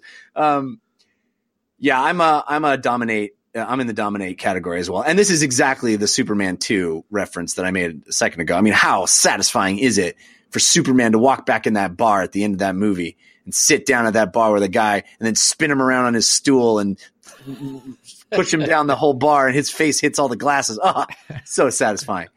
I like being Superman any chance I can get. Christian, how about you? Yeah, it's dominating. Your Doom example is the perfect one, Jeff. But I think the key is also, as Gerard mentioned, is this idea that there needs to be something harder around the corner. And it's the games that do that right, that dole that out perfectly, where you conquer something and you can't go back there and dominate those people to grind if you need to, or just to feel good about yourself for a little bit. But there's something harder coming around the corner. And I think it's when games don't progress in that fashion, that they leave you feeling, it's a little lackluster. You don't feel like you've accomplished anything. And one notorious example from a few years ago was the first Shadow of War. They're named so horribly. The first Shadow game, where that game, you dominated. Then you're progressing through enemies, and it was like, and now here it is, the final challenge. Oh, wow, you're real OP. Here are the credits. There was just nothing else to it. So it needs to have that right balance, and Doom 2016 certainly did that really, really well. Quick question from Aaron Suarez. Are all underwater levels, dungeons, stages, or areas in any game terrible? Gerard? Underwater levels, bad? Just assume it? I think it depends on the developer. I think it depends on who understands a water level. For the most part, all of us hate water levels, right? It's like the general assumption. But I mean, if you've played Shovel Knight, the Treasure Knight stage is immaculate. It's a great time that balances difficulty, but like still the floatiness of being in water, and it's not annoying ever. It's always just a fun time. And so I think it kind of depends. I think that from like a general standpoint, all of us do think that. But when someone does it right, they can really do it right. Christian, how about you? Underwater levels? If underwater levels are all bad, then I raise you 10 Echo the Dolphins. Come at me. Come at me. Actually, I will stand by the first one. The sequels, I think, get progressively worse. The first one blew my mind when it came out as a kid. I loved that game, and I still love it despite its faults. Very few things make me feel as anxious as underwater levels, but I also feel like that's their point. The music in Sonic, especially, and reused again in Sonic Mania, when you're running out of air and that music, it is honestly a thing of my nightmares. Like, I will have nightmares with that music. Very few things make me as nervous and anxious as that music does. So I think because of that, I side on Team Terrible, but I agree that they are sometimes done well. Well, I'm a big thing that annoys me in any game is a time limit, is a ticking clock on the screen. Mm-hmm. And by virtue of air, underwater levels tend to just come with a time limit as a prerequisite, and usually the time limit is very short. So it's very annoying to be like, "Oh, what's this cool thing? Oh, wait, can't breathe. Got to go to the surface." But I've completely changed my opinion on underwater levels because of Subnautica. Subnautica is my Echo the Dolphin. Subnautica makes me love underwater, makes me love playing underwater. I love that game so much, and it definitely has all of the things that you don't like about underwater things. Slow moving, running out of air, all that stuff. But somehow that game, it just makes the excitement of exploring the undersea world make up for it in spades. It's great. So the Insomniac, wasn't Insomniac developed Metroidvania? It was like a water-based little submarine game too? Yes. What was that game called? Something of the Deep. Yeah, Song of the Deep. Song of the Deep. That was well done. I liked the floatiness that water gave to that game, because really, at that perspective, water it can be a space game, right? And we don't hate space levels. I think it is that breath timer, because in water, rarely when they're presented in platformers are we given breathing apparatus. It's always now you have this timer on you. Good luck, idiot. And that's the part I think that makes me the most anxious. Here's our last one. Quick question. This comes from Elin. He says, I am trying to teach my mother how to play video games. She has very little experience with them, but would like to get into it. Do you have any suggestion on how to go about doing that? Love your show. I love this question. Gerard, do you have any suggestions for getting somebody's mom into video games? I think this is something that I do often with my... I used to work. I have a lot of sales experience. I used to work at Best Buy my whole life. 6-7 years of selling video games. It's kind of where my passion started in gaming and in my YouTube career. And the thing that I would help, quote unquote, sell to customers, if you will, is I would kind of give them my interpretation of what the story is of a game. And I think that painting that canvas is so important for someone, because, obviously everyone's experience is different, but by saying, hey, you play as a gentleman in a red outfit who has to save the woman that he loves by jumping on these friendly mushroom looking characters. And there's this big bad Godzilla type character at the end that, he was kind of funny and kind of weird and quirky. It's kind of a weirder way of describing Mario, if you will. Right. But for someone who doesn't know how to play video games, that journey could be something that starts the rest of their career as a gamer. And I'd either kind of go with that, break down basic story elements in games to kind of see what she may like, or just do I know it seems weird, but do games that don't require a lot of gameplay to understand. Things like, a Mario Party or a kart racer, things that can be easily digestible, just from a gameplay perspective. Don't need the story, don't need any of that, but picking up a controller and pressing A, now that I can do. Something like that. Yeah, I think those are great suggestions. I would add co-op is your friend. Playing a game with someone at the same time, especially couch co-op game, I think will make the experience communal and fun, because you're doing something together. You're spending time with each other. I think that you're already a step ahead when you're trying to get somebody involved. And remember that she's there to be with you, and your way of meeting her halfway on that is find the things that she likes and reinforce that. Don't go, oh my gosh, I like playing Halo, so let's play Halo together. Go, what do you think she would like? What are the kinds of experiences that might, does she like to cook? Does she like to, go hiking? Are there games that seem like an experience of going hiking? Is that a kind of a cool thing? Might there be a game that reinforces some of the things she already enjoys? There's a game for every taste, so I think there are ways to find that. Christian, do you have suggestions? Yeah, I think those are all great ideas. I like to start with the idea that games are so many different types of things today, and that to be a gamer, while it might sound intimidating, there's actually a lot of different ways that you can approach it. So I start with something like games can be mechanics based, and that's still very much a game, and something like Tetris, where it's just saying, here's, this is all this game is you're solving this puzzle and you're figuring it out and you're moving these pieces around in a relatively simple way. And it's just you against yourself, high score. And then examples of that type of gameplay. And then something like Florence, where a game can be a narrative experience where your interaction is actually fairly limited, but you're interacting with this story and it's unfolding.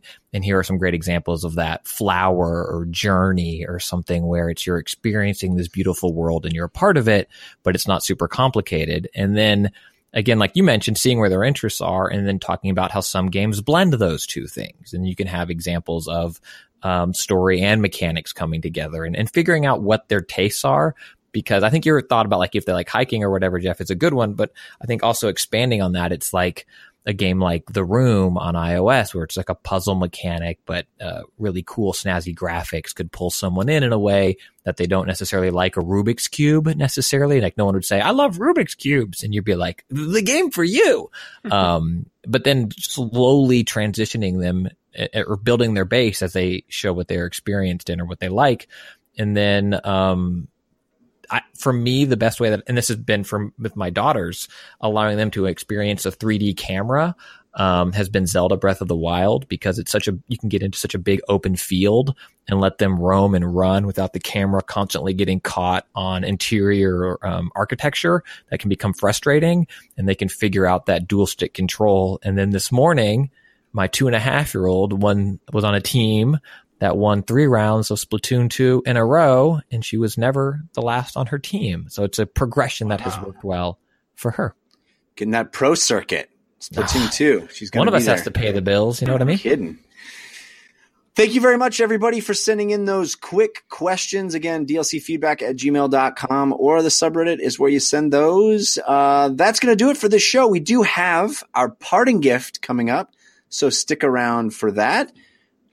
And bonus content after that. Oh, and bonus content after that. Yes, indeed. Do not forget. It's a really great interview about Moss that I'm really excited for you guys to hear. But Gerard Khalil, thank you so much for being here, sir. We appreciate having you. Yeah, thank you for having me. If you guys on the internet want to check out more of me, you can check me out at youtube.com/thatonevideogamer. And I have a show called The Completionist. It's man versus game every single week. I've been completing a game a week for 7 years. I've done over 250. Someone help me. Amazing. That is quite a feat. Christian, how about you? What do you got going on this week?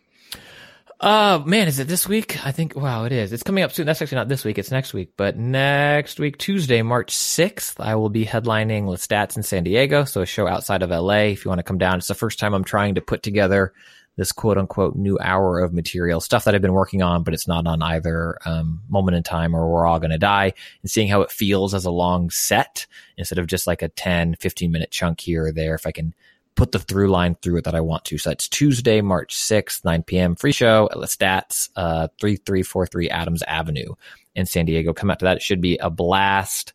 And then if you want to watch my first hour of Metal Gear, the internet actually cut out on me a little after an hour in. So it's like an abrupt end, but I was ready for it to end then anyway. So I feel like I gave that, like I didn't explain necessarily why I didn't like that game. Maybe next week I can dive back into it. It just, as a fan of the series, it rubbed me the wrong way. But that's on Twitch, which is just my name, Christian Spicer. And then YouTube is Christian Spicer 713, the numbers 713 representing H-Town. Jeff, what about you? Well, I have other shows for you to listen to. If you want to hear me talk about movies and TV shows, I do the Slash Filmcast every week. This week we're going to be talking about Annihilation, really cool sci-fi movie. You can find that at slashfilmcast.com. And I also do a comedy science show, which if you haven't listened to it, I urge you to give it a shot. It's only 20 minutes or less every episode, and I guarantee you'll learn something and you'll laugh. It's called We Have Concerns, and you can find it at wehaveconcerns.com. All right, guys, let's wrap things up with our parting gift. Hey, give us a suggestion of what to do this week. Give us a parting gift. This is your parting gift. Gerard, do you have a suggestion to help people get through their week? Do something for yourself and don't feel guilty about it.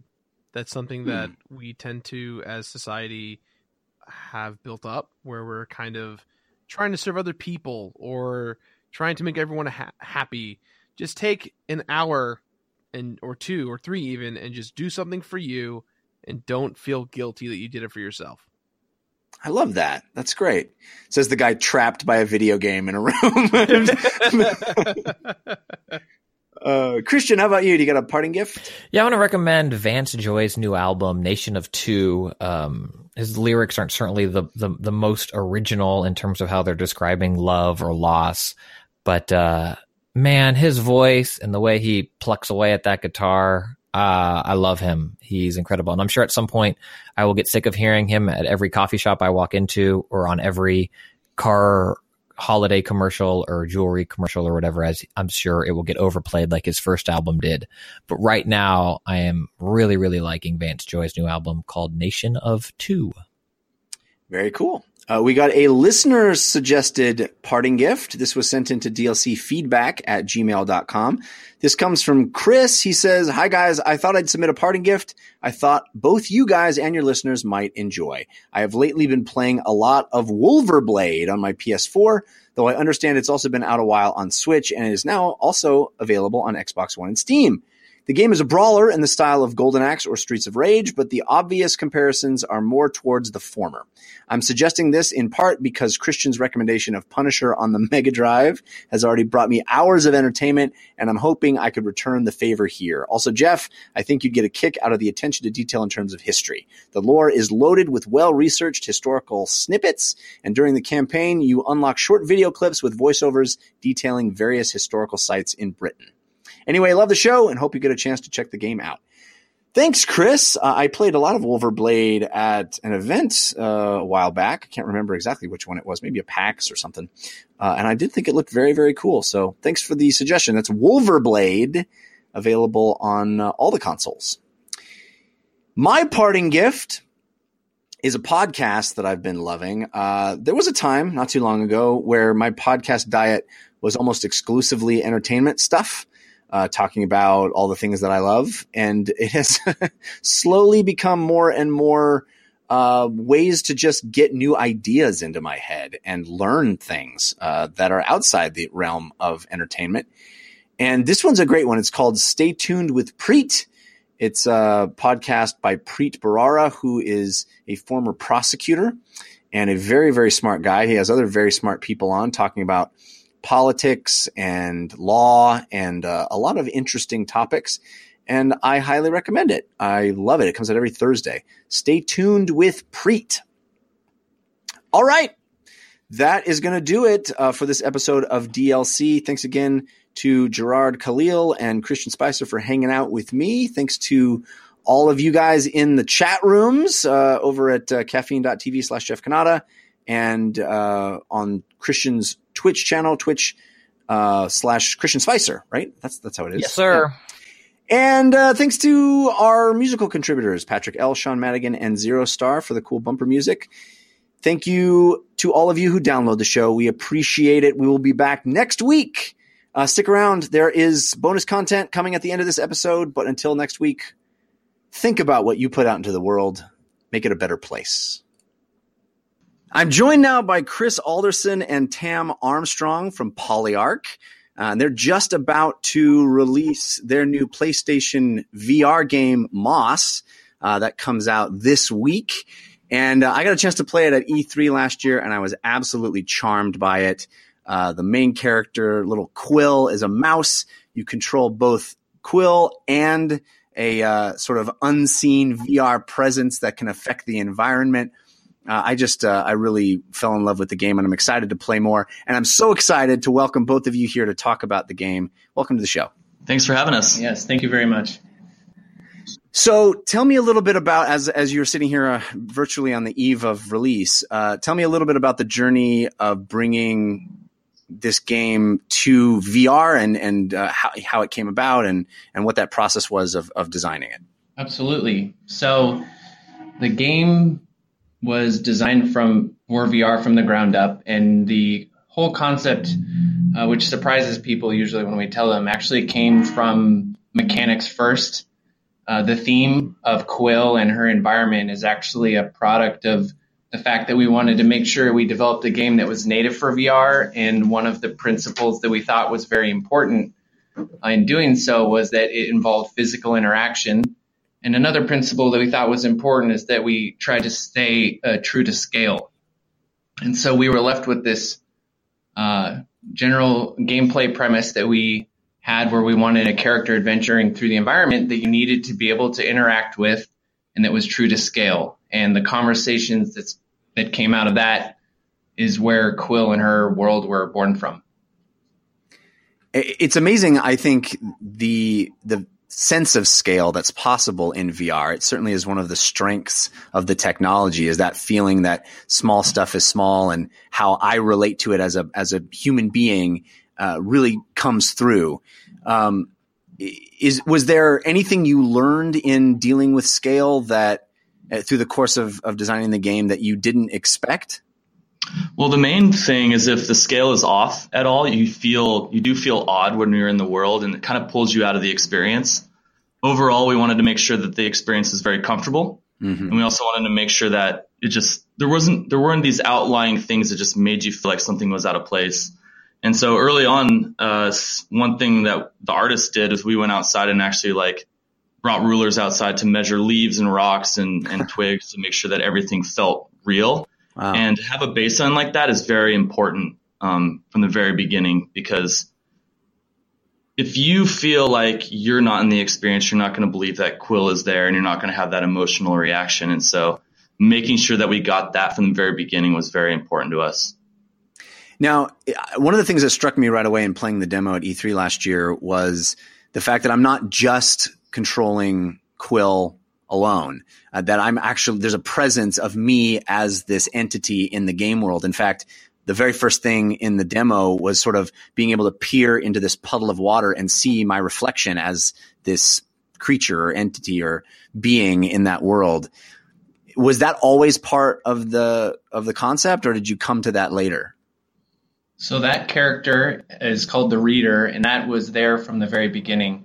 We knew from the very beginning that we wanted to really leverage the possibilities for tactile interaction. I think it's a very universal and human thing to play with things with your hands, to play with toys. And what's so exciting about VR is that we can build a virtual toy that you can then play with. And adding Quill in there as a personality on top of that was an absolute bonus. But yeah, the character of the Reader and your ability to reach into the world was part of the concept from day one. You talk about building a virtual thing to play with. I have my physical Quill here that I got at E3 last year. I've cherished since I got it, and I actually can play with the physical version as well. But Quill as a character, as is illustrated by that beautiful statue, is adorable, and I think a standout. I think everybody that watched that E3 trailer was charmed by Quill. Were there any other versions of Quill? Did you iterate on that character at all, or was it always going to be a mouse? It was always a mouse. Yeah, I think there was 10 minutes where we considered making a game about toys, and another 10 minutes where we considered making a game about small aliens, but it very quickly we all agreed the idea of building a mouse and building a world for that character was the most compelling. And then I'm sure Chris can tell you about her evolution. Yeah, her evolution. She started the very first concept that was created that sort of eventually became Quill. I was doing a lineup of all these different rodents, and one of them was the smallest one, but he was actually this small thief character that everyone's like, oh, I love that character. And it was actually sort of like an older male mouse, but there's something charming about this grumpy small mouse character that we liked. And so that sort of evolved, and there were a few concepts that kind of made her a little bit more humanoid, and just none of them felt right. There was a version that was really heroic. And as actually Tam, who's sitting right next to me, he came over and was like, there's just something not right about this. And we talked about it.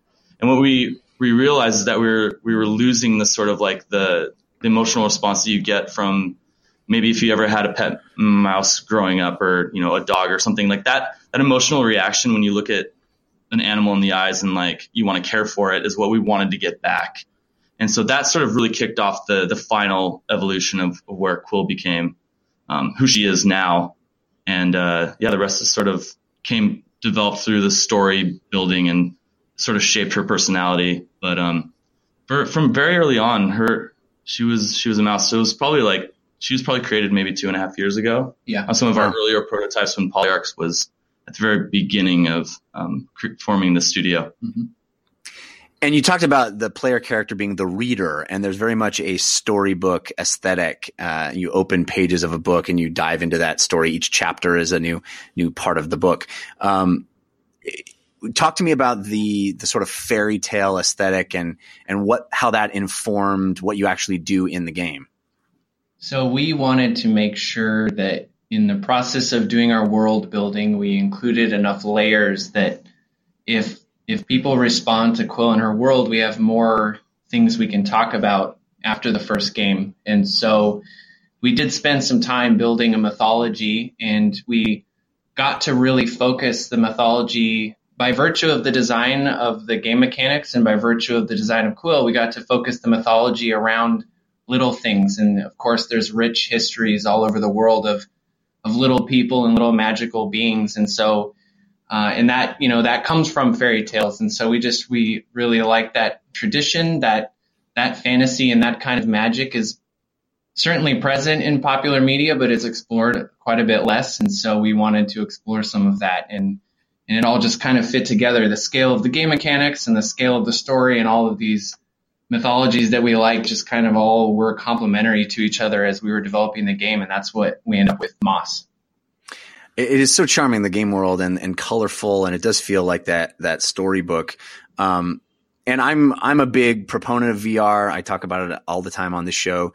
I love the tech, and I think it has so much possibility. And one of the things that was so fun about sitting down and playing Moss for the first time was this feeling of being in that world and physically manipulating all the elements of the world to solve puzzles and to help Quill in fights and stuff. Can you talk to me about how you designed puzzles to keep that tactile nature, and what kinds of things we can expect to experience throughout the game? I mean, the first thing that I think we learned is, while trying to decide what kind of puzzles we wanted, was we had to kind of start over in what we thought would make great mechanics for video game in VR. A lot of it is we became industrial designers. Like, things need to, if you can twist something, it needs to look like you can twist it. If you need to pull something, it needs to look like you can pull it. And so that definitely changed the way we thought about the puzzle creation. Yeah, a lot of that really, you could say it out loud and it sounds so obvious it's almost not worth remarking, but we surprised ourselves with how easy that was to forget, because we're so used to activating the computer terminal by pressing and holding X. And there's nothing wrong with that in a game where pressing and holding X is the best way to do that, but it's definitely not the best way to do that in VR. And so we just would keep falling into old habits. And so everything in the game, I think, to answer your question, how we came up with what we did, it was intensive iteration. Just every interaction that you have in the game probably took no less than 10 different versions to make feel right, and constantly reminding ourselves to look at things through the lens of physical interaction. So every component, we add a new enemy. One of the questions is, well, what does it do when you're interacting with it? You want to make a new puzzle. Well, what part of the puzzle requires interaction? And so, if we did our jobs right, it'll feel like it was all very natural. It'll feel like it just happened and like it all makes sense. But the truth is that every single one of those was a conscious decision and iteration on that conscious decision to make it feel like we didn't have to try as hard as we tried. Right. Yeah. Work so hard to seem effortless, right? Yeah. I love the fact that VR, I mean, we're in sort of, a couple of years now of VR games coming out. And I think we're getting to the point now where there's a level of maturity in these titles. Yours is a great example, that feel like big, full games, these games that you might expect from a technology that's more mature. But I think as you were developing Moss, you were sort of in that wild west of VR development, right? Was that your experience, that you were sort of having to figure everything out, and everybody that was in the space was sort of all figuring it out at the same time? Absolutely. I think something that was really important was that we came in it with open minds. We all tested and like figured out what was awesome about VR to us individually and how that all of our ideas could kind of come together. And there was also a lot of sharing of knowledge between studios too, like people discovering things and doing talks and saying things that didn't work for them, but other people would be like, well, I'll still try that same thing and give it a shot. And they were able to be more successful. And there's just a really sense of community in the earlier times of VR, I think. Yeah, and we also had to be lacking examples of the things we wanted to do working already. We had to be pretty principled. And I mean that explicitly. We have on the wall of our office a set of design principles that we came up with during the creation of Moss. And I don't think they're universal VR design principles, but they're definitely the design principles for making a game like Moss as far as PolyArc is concerned. And we had, lacking a previous guiding light of concrete examples, we just had to develop those principles and then remind ourselves of why they mattered or scratch them out if they didn't and use those as our base building. I find that so fascinating. And I can imagine that being both exhilarating and a little scary at the same time, right? Sort of having to reinvent the wheel a little bit. Are there things that you learned that VR allows you to do that you just couldn't do if this was a traditional, 2D game?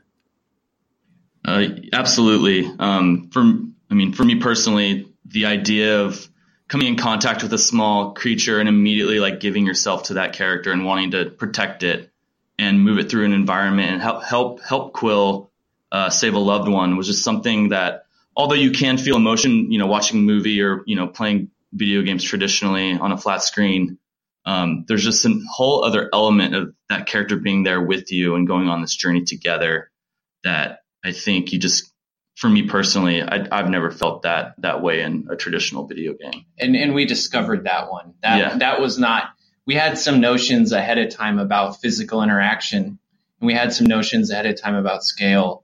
We surprised ourselves with how much we cared about Quill once we started bringing her to life and how much other people started to care. That one came out of nowhere.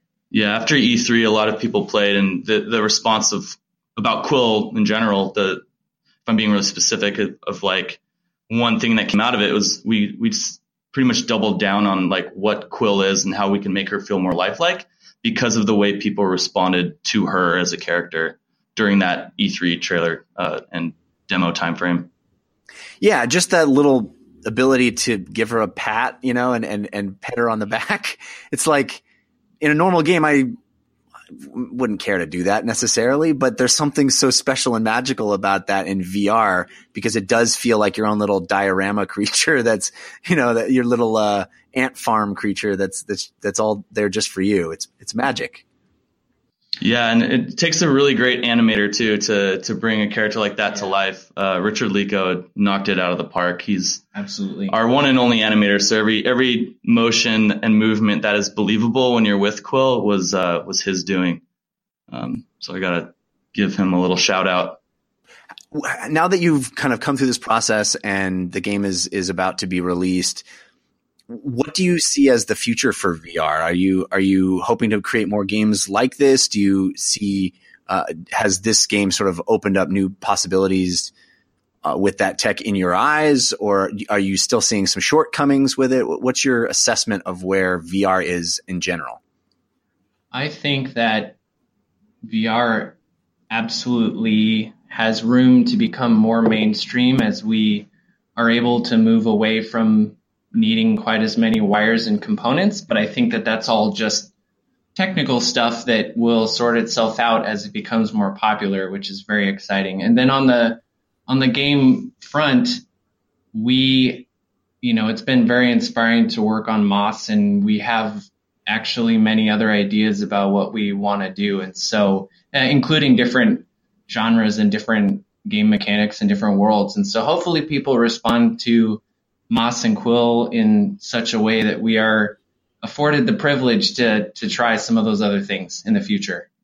Well, it certainly seems like the game has a level of anticipation that is going to result in some people, a lot of people playing it. And I think that Sony seems to be behind the game as well. And I know I'm very, very excited to play more of it. I only got a very tiny glimpse of the game so far, but I'm really excited to play more. And it comes out this Tuesday, right?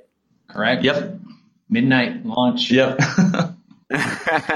Fantastic. Well, I very much appreciate you guys taking the time and talking to me about the game, and I wish you the best of luck on it. Awesome. Thank you very much. Thank Thanks you for having us.